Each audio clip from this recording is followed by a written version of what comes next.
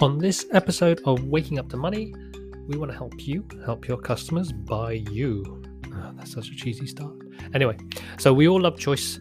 It makes us feel in control, and when it comes to pricing, providing options gives your customers some control too. But too many options will confuse them, and unrelated options will confuse them even more. And the more confused they are, the more likely they'll not buy from you because they don't want to make difficult decisions. So you want to make those decisions easy for them. When it comes to pricing, if you're able to provide a manageable number of options that make sense, you're going to increase the likelihood that people will buy. So to help you think about how to present these options, we're going to be talking about the 5 T's: turnaround, terms, team, tailoring, and teaching. Listen to the episode if you want to find out more about what those things mean. But the ultimate thing that we want to get across is that if you can, never give your customers just one price. Let them choose from a range of prices and make sure that that range makes sense to them. Make sure it empowers them to make a decision that they are comfortable with. So enjoy our witterings on this episode of Waking Up to Money. Yeah, I'm hoping my audio sounds better this time. I was listening to the last week's episode. Oh, Shamash is here. Hello, Shamash. Welcome. Shamash is in the house. Shamash is in the house. I'm going to be talking to Shamash on Friday about resilience and self-compassion. So now I can't think of a way to shoehorn that into today's pricing thing. Okay? I was thinking, what kind of convoluted connection could I make there? None. Oh, no, hold on. What's the theme? What's the theme resilience for? And self-compassion. Right. Well, that is the ideal foundation in which to price confidently, isn't it? Because if you're being kind, if you're feeling resilient, you are connected positively to those around you. That is the kind of positive foundation that is conducive to good relationships, which is conducive to earning well for your work. Amazing save there, Ben. Genius connection. Boom! Mic drop. That's it. We're out of the house. So now, we've got compassion, happiness, pricing, all in one go. We are shamashing the connections. Oh. I want to say hello. Good morning to Nick and good morning, Dizzy. Thank you for joining us. Please say hello in the chat. Actually, this is something I stole from Anya, who is a member of our community. She's actually going to be hosting a little members happy hour, as we call it, next Monday, actually. And it's going to be about self-compassion. And the invitation she likes to provide, to give us is, what is your internal weather like today? Internal weather. Your internal weather. If you were going to do an internal weather forecast or internal weather check, what would it be like? And so, yes, give us your internal weather check in the chat. And I want to think about mine. I would say it's a kind of like sort of lightly cloudy, sun peeking through the clouds, but yeah, slightly cloudy, not overcast, not clear blue sky, and gentle breeze. Nice. Okay. Well, my internal weather check, taking my cue from the kind of ancient Chinese wise men, my internal weather is definitely affected by the external weather conditions and so on. And the external weather conditions were rather affected by fighting a 10-year-old down the road to school. And so there was definitely sort of storm clouds in the vicinity, maybe like a deep, low pressure air system was sitting quite heavy over the streets of Hove. And so my kind of internal weather is definitely feeling the kind of back end of that storm. Oh, what immediately sprang to mind is I did a Qigong class on Sunday, and one of the practices was called the rumbling distant thunder. Oh yes, okay. So yeah, I definitely felt the rumbling of distant thunder not only in Yeah. terms of your temperament. What's wrong with fighting 10-year-olds? Oh god, yes, not a easy way to start the morning, but No. but yes. Hello, Jane. Hi, Mark. Hi, Andy. Welcome. We were just asking. We were just checking in with our own internal weather conditions, and Dizzy is fair to middling. If anyone else would like to share what their internal weather is, Shamash is just going to come up with the puns all the way through this. I'm with you on that, Shamash. Rumbling thunder just after a can of baked beans. Thank you very much. Oh, That's okay. internal to external weather conditions, but maybe whatever. We can move on. Let's move on. We as always, we will try and keep to time to set the scene. Not wasting time with this sort of mindless chat. Not mindless. It's getting people settled and also feeling comfortable with our incompetence. There we go.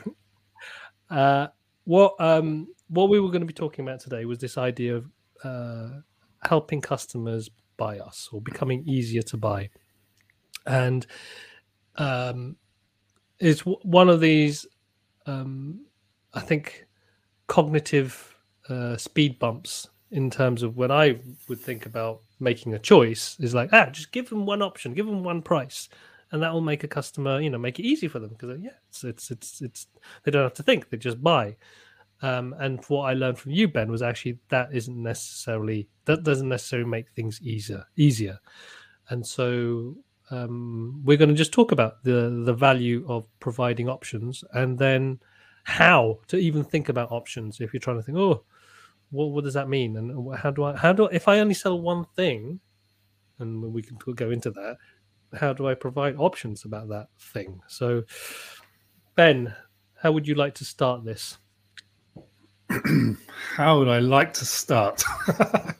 Where would be a good place to start? Maybe a good place to start is maybe just a little bit of a sort of conversation around this thing around the choices, potentially, or the kind of value of choice. Because you sort of make reference to learning it from me, but I definitely can't make any claim to own that particular knowledge. all I've done is borrow it from sort of like things behind me, which is sort of books rather than people. So I think, from what we kind of know, the kind of human brain is not kind of good at sort of absolutes. It kind of understands in comparison. And so the thing that it's kind of it doesn't really know if something is good value. It doesn't really know if something, it being the brain, that is, it doesn't really know if it's good value, doesn't really know if it is going to, particularly do the thing that I want it to do. So it's always looking for comparisons to say, okay, well, I understand this in relationship to that. And so what tends to happen is when your customers or clients or whatever are going to buy something, from you, hopefully, there's always doubt, there's always uncertainty. One of the things that we speak about on this quite a lot, that kind of ambiguity, that uncertainty is present whenever anyone is buying anything. And so our job is to kind of remove as much of that uncertainty, that ambiguity as possible, which is why actually one of the things we were talking about a few weeks ago was the different sort of tactical ways of kind of pricing. And we spoke a little bit about pricing by the hour. And one of the attractions of that was that it removes kind of ambiguity. You can go back to those old episodes to catch up on why that maybe only takes you so far. But now I completely lost my thread. This thing around sort of not knowing absolutes and kind of wanting comparisons. So when we're providing something to someone, the kind of brain is looking to better understand what it is, and it can only really do that by comparing. So what happens when we are providing a product or a service or whatever it might be, the person who is looking to make that choice will go looking for comparisons. And they may compare you to somebody who provides something similar. They may compare what you provide to a product which they believe provides something similar. They may compare they may go any which way, but they will always go somewhere to make a comparison. A comparison on kind of quality, to make a comparison on outcome, to make a comparison on what the promise is and what might change, and absolutely to make a comparison on price.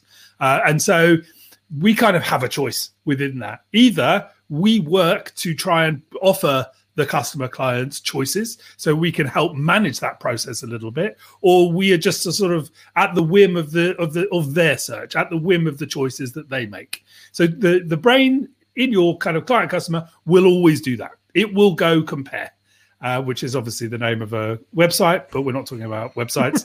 The brain will always go compare, and so our sort of responsibility is to help kind of manage that for the client and to offer them choices so that they don't feel the need to scurry off down the lane and go compare you to somebody who's claiming to be able to offer the same kind of quality and benefit that you are.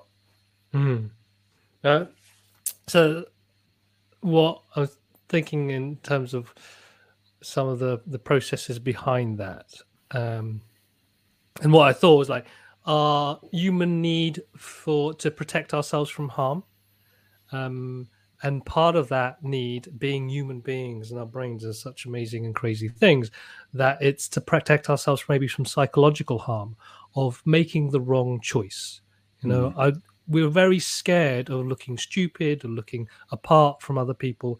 And so we will want to make sure that whatever choices we make are the right choices. And so how do we gauge that? What is it that we try and do to make, how do we weigh up the pros and cons of something? And because of that, we will find something to justify our decisions. And a classic thing is like, oh, I'll buy this because it's cheaper than that. And so I'm making a good decision because I'm saving money. And that's the most simple, easy way of kind of like saying I've made a good choice. But maybe that's not the best choice for the customer. And what they're doing in terms of comparing is they're just using comparisons that don't serve them. If I compare the price of a cup of tea to the price of a TV, the TV is going to be ridiculously expensive, but it offers completely different things to the cup of tea. And so the way I like to think of this now, because, you said, how do we manage that process? For some people, and I think for myself, it feels like, oh, it's a bit manipulative. It's actually quite, it's being a bit underhand and trying to psychologically manipulate people. But on the other hand, it's like if I'm actually needing to make an informed decision and I have to spend time trying to find the right information, there's a good chance I just won't find it because I'm tired, I'm lazy, or there's other things on my mind. And actually, it would be benefit to me to be given all the right information for me to make the best decision. And that part of that information is being able to make the right comparisons, to be able to make the right judgments based on the right criteria. And so, on the very simplistic level is like having different things that have different prices.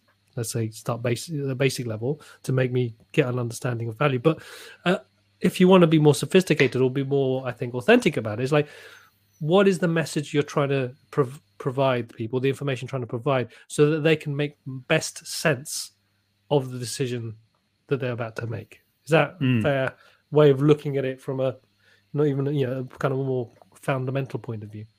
Yeah, I think it is, and I think just one thing I would sort of pick up on what you're saying about the kind of the lens that we provide, and whether the kind of and kind of clearly the words that we use are important. So if I say sort of managing the kind of process, that could be understood as sort of manipulating, but equally, like as you're sort of talking about, I think like if I think about this in the context of one of the businesses I own, the kind of platform that provides meditation courses. So we spoke a little bit about this actually on one of the earlier ones as well. We, in that, a lot of the things on that are provided for free, or you can choose to make a donation, and you don't have to make a donation, but you can choose to make a donation. And, so you might kind of look at that and go, well, that's the kind of, that's the only genuine way of doing it. That's the most genuine and sort of compassionate way, generous way of kind of offering it. But essentially what we found is that actually we were sort of throwing like a sort of spanner into the mind of the people who were participating, and actually it just created more discomfort. And the thing is, so in a sense, we also do have a responsibility if we believe, if the purpose of the intent of what we provide is good, because I think that's the underlying assumption of all of this, is that the service, the products that you're providing are well-intentioned, They have the customer, the clients in mind, that they're, the outcome that you're after is positive and constructive and all of those things. I think that's a kind of underlying sort of assumption.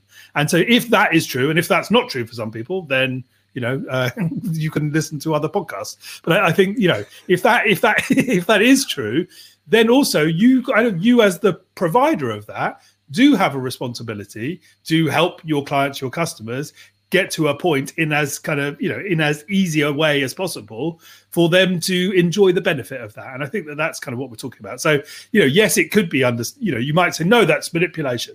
Or you can say, actually your clients and customers do need help navigating through this, because buying anything is full of uncertainty. It's full of ambiguity.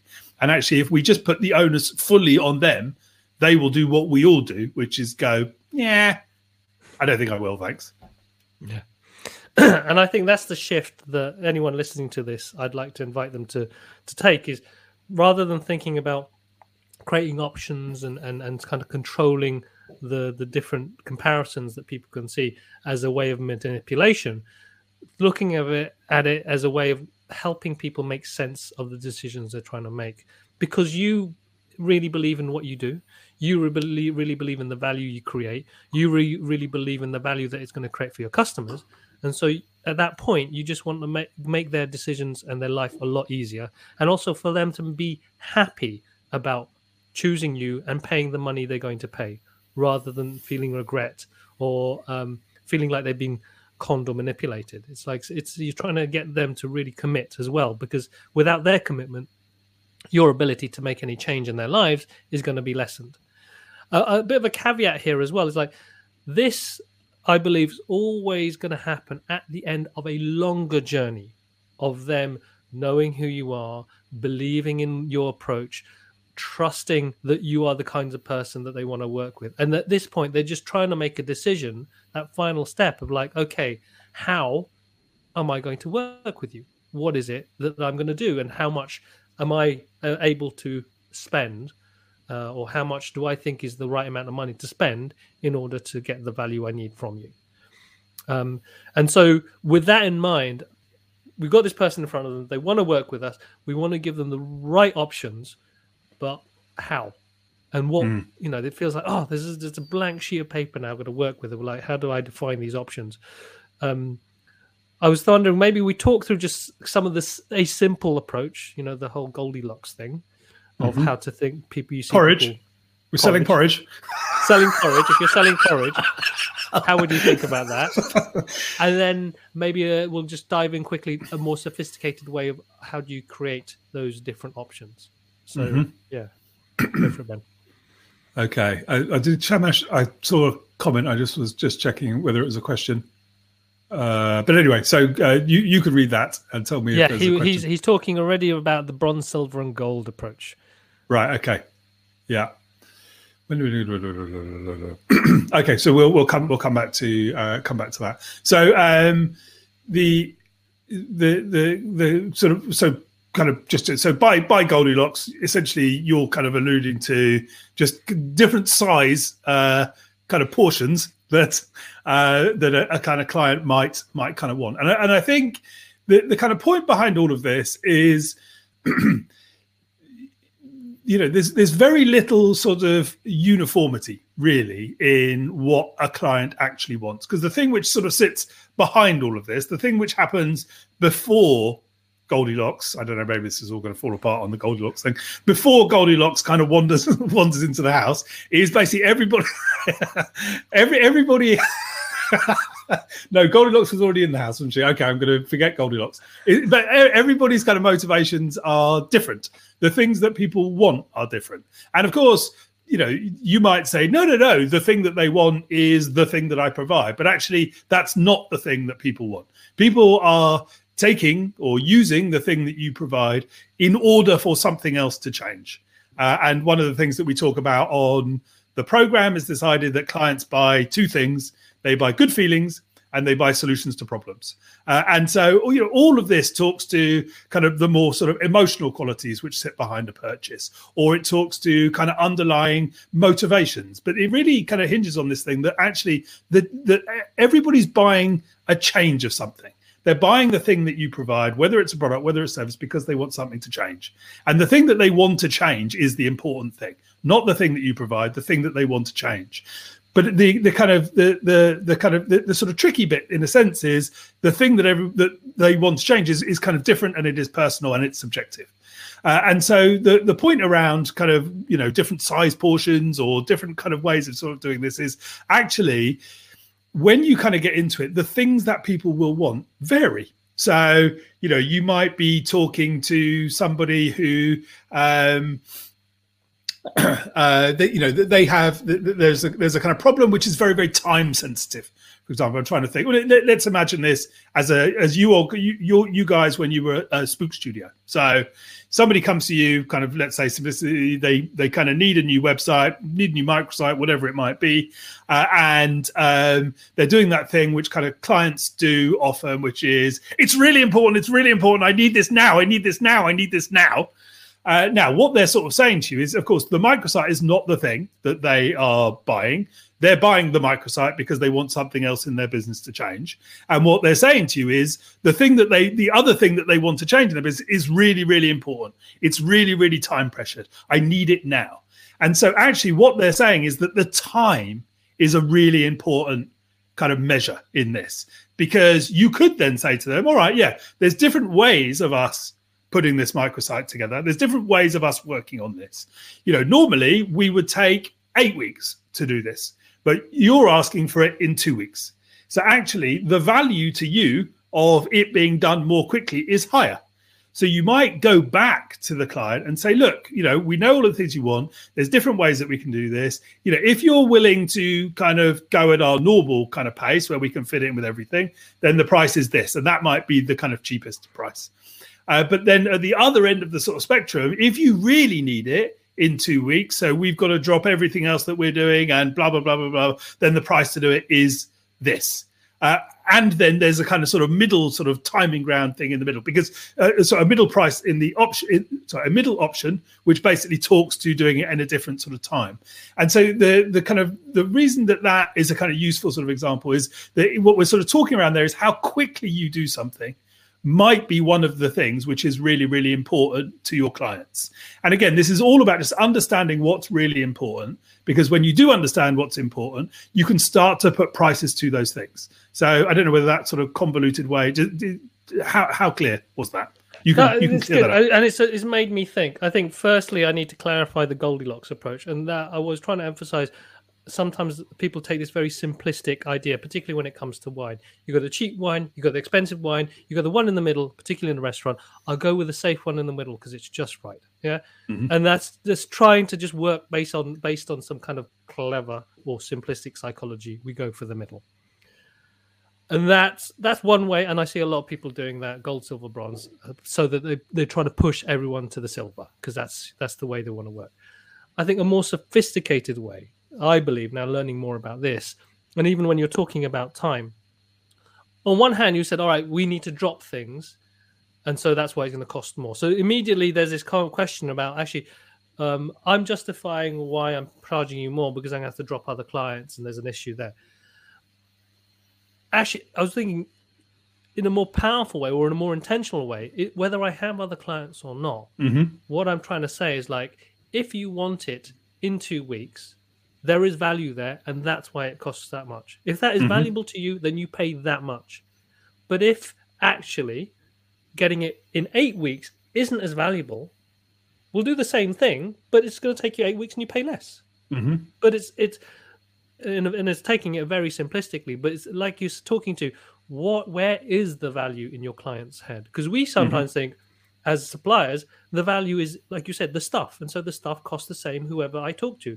But actually, the same stuff could cost so much more, could be so much more valuable to someone because of time and the time pressure. For instance, like when Lawrence and I had our traumatic 2018 summer camp experience, where we had to totally shift all of us, the whole of the venue of the summer camp over, a couple of weeks. I was not ready to just haggle on price for a tent that is going to host 150 people to be able to do talks. It was going to be like, okay, Just tell me what are the options. If we need it now, that's valuable. Yes, we'll buy it. It was less about, oh my God, whether this is the same tent. Why does the same tent have to go? No, I need it. And so in my head there, the value was, if I can get it now, I will. I know how much I'm going to pay. I've got the budget, but even still, I will play with that budget if it means I can get that tent. Mm-hmm. And so I think for a lot of people, and I'm even talking to myself, in my pre-pricing enlightenment days, it'd be like, oh, that feels uncomfortable. I couldn't do that. That feels a bit, that doesn't feel right. But actually, if it gives me peace of mind as the buyer that I will get something the time I need, I'm willing to pay for that. Mm-hmm. And so time is just one of the the 5 things that you can start working with in terms of, I think, getting those signals from the customer as to which of these things are key in their mind when they're thinking about value. And given that we got 5 minutes left, just like drop that 5T bomb onto people's brain. Yes. So, and maybe we can come back. We can come back to any of the T's that we don't give a kind of proper sort of time to at another point. Because I think, firstly, just a quick sort of acknowledgement. I think that what you were saying there about the kind of value thing and sort of being confident that is the right thing. What you said there, that would be the thing to it, because like you say, what I kind of inadvertently did is I sort of was talking myself down. I was sort of justifying to myself why the higher thing is right. And of course, the practice with all of this is not negotiating with ourselves, but actually sort of stepping confidently into what your clients and customers want. Anyway, I've now used another minute without getting to the other T's. So we talk about time, and that equally is the other word around that is kind of turnaround. How quickly you're going to do something is often a really, really important thing. And I guess one of the caveats with this is that, some of these things are relevant to you guys listening. Some of these things are not.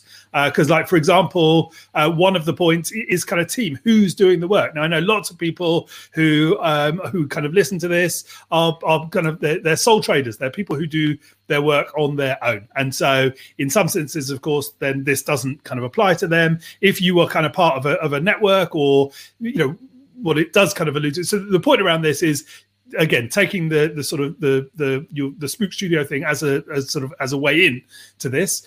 Again, so time, how quickly I might want something done could be one of the key considerations that people have. But equally, one of the key considerations is that actually you and Lawrence worked on this.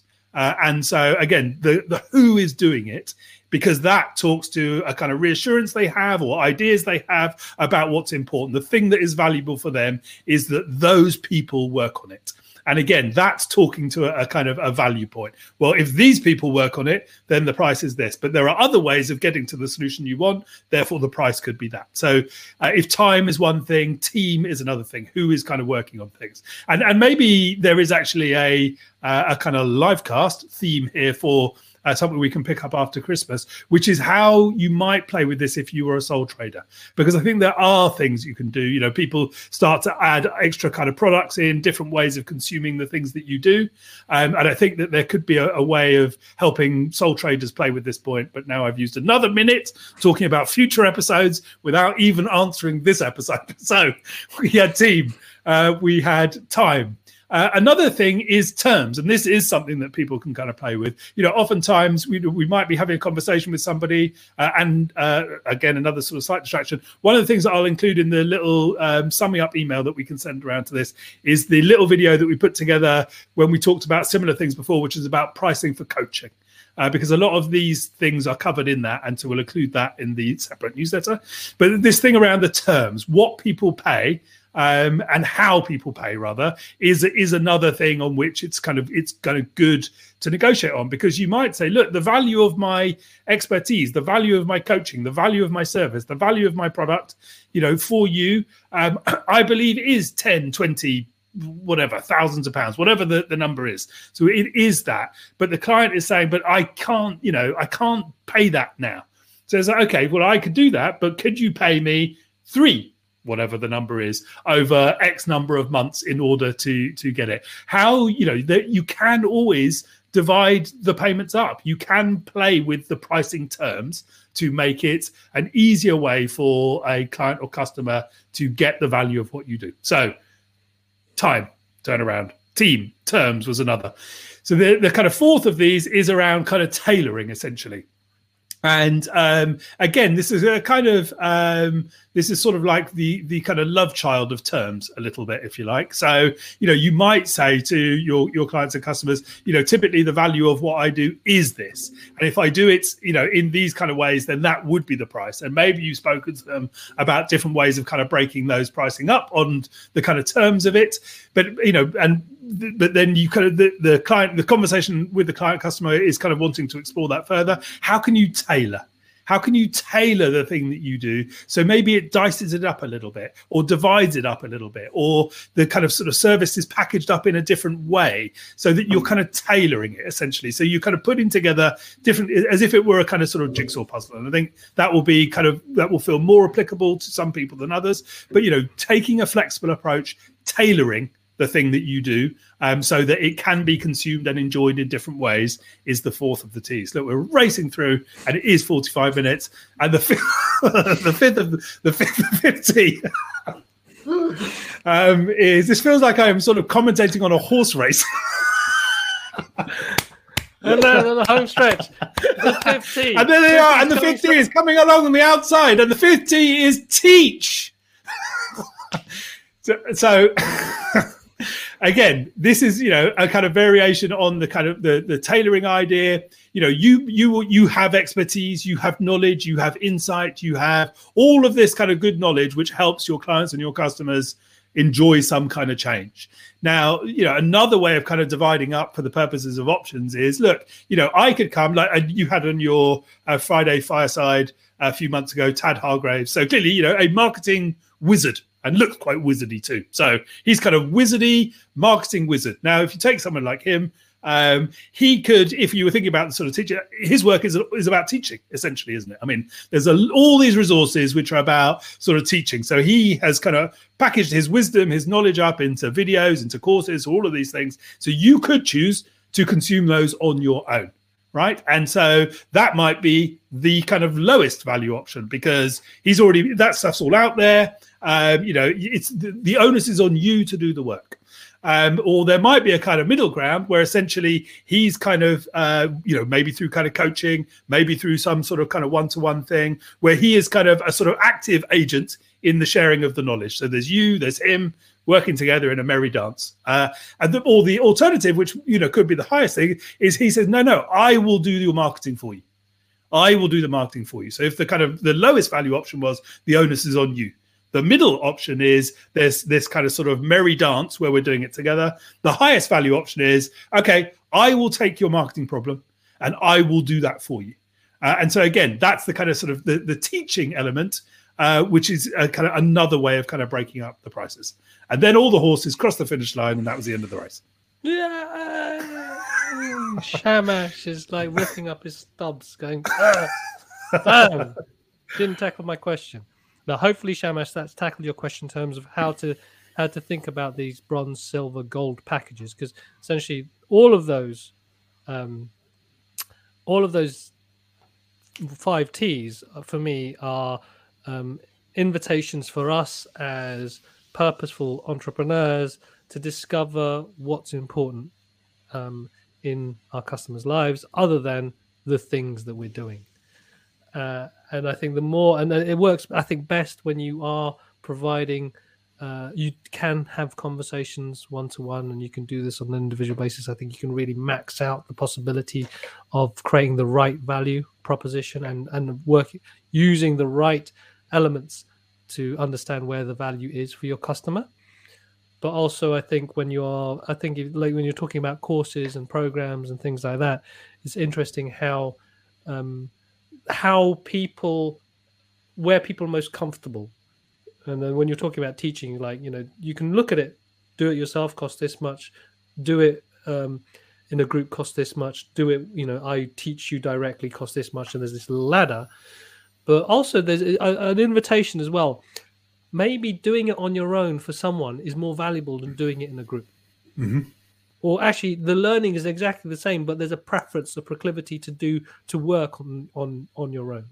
Mm-hmm. And so there's an invitation here not to get too hung up or like bronze, silver, gold, but also to play with the idea. Actually, maybe the group one is the same price as the solo one, but as a supplier, some of you just love to work on your own, so you do this. Some of you like to work, and you can do it anytime you want.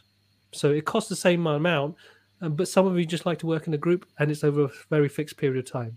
So it's then basing it on, I'm that person, so that's why I buy that, and that makes it makes sense to me as to why I choose you and I choose that way of working with you.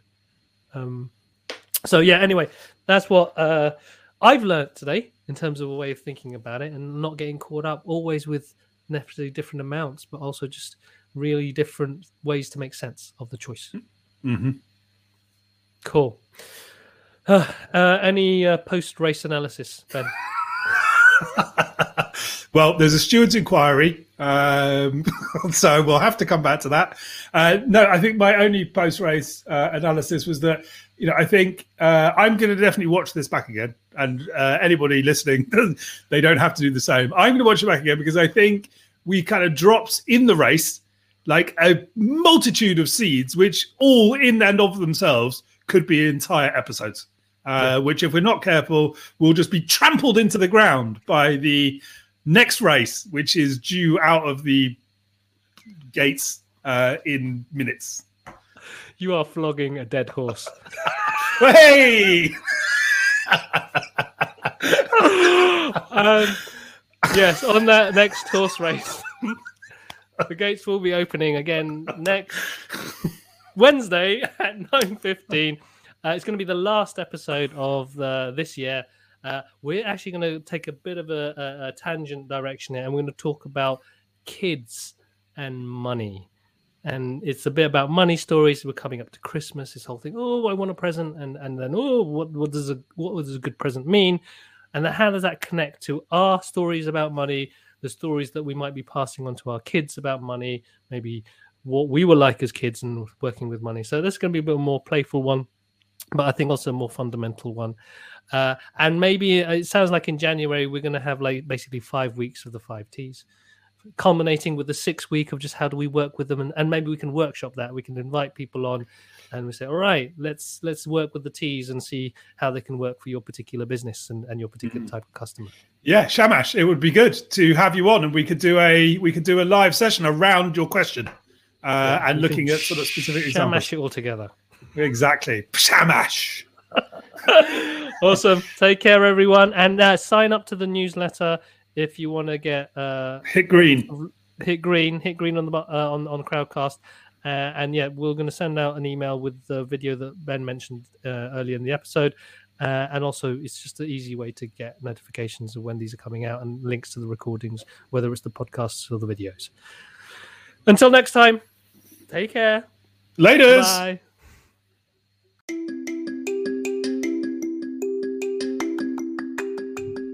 Thank you for listening to our Waking Up to Money podcast. If you are curious about learning more about pricing happy, then go to our website, happypricing.co, where you can sign up to our newsletter and receive alerts about when the new episodes are coming up and any other happy pricing tips that we put out. You can also go from there to our YouTube channel, where you can watch all of our archives of live happy pricing webinars. And if you want to go a step further, you can sign up to our Happy Pricing course, which will be launching in autumn 2021. So go to the site to pre-register or contact myself or Ben. You can get me on carlos@happystartups.co, and you can get Ben on ben@10percentbetter.co. Looking forward to hearing from you.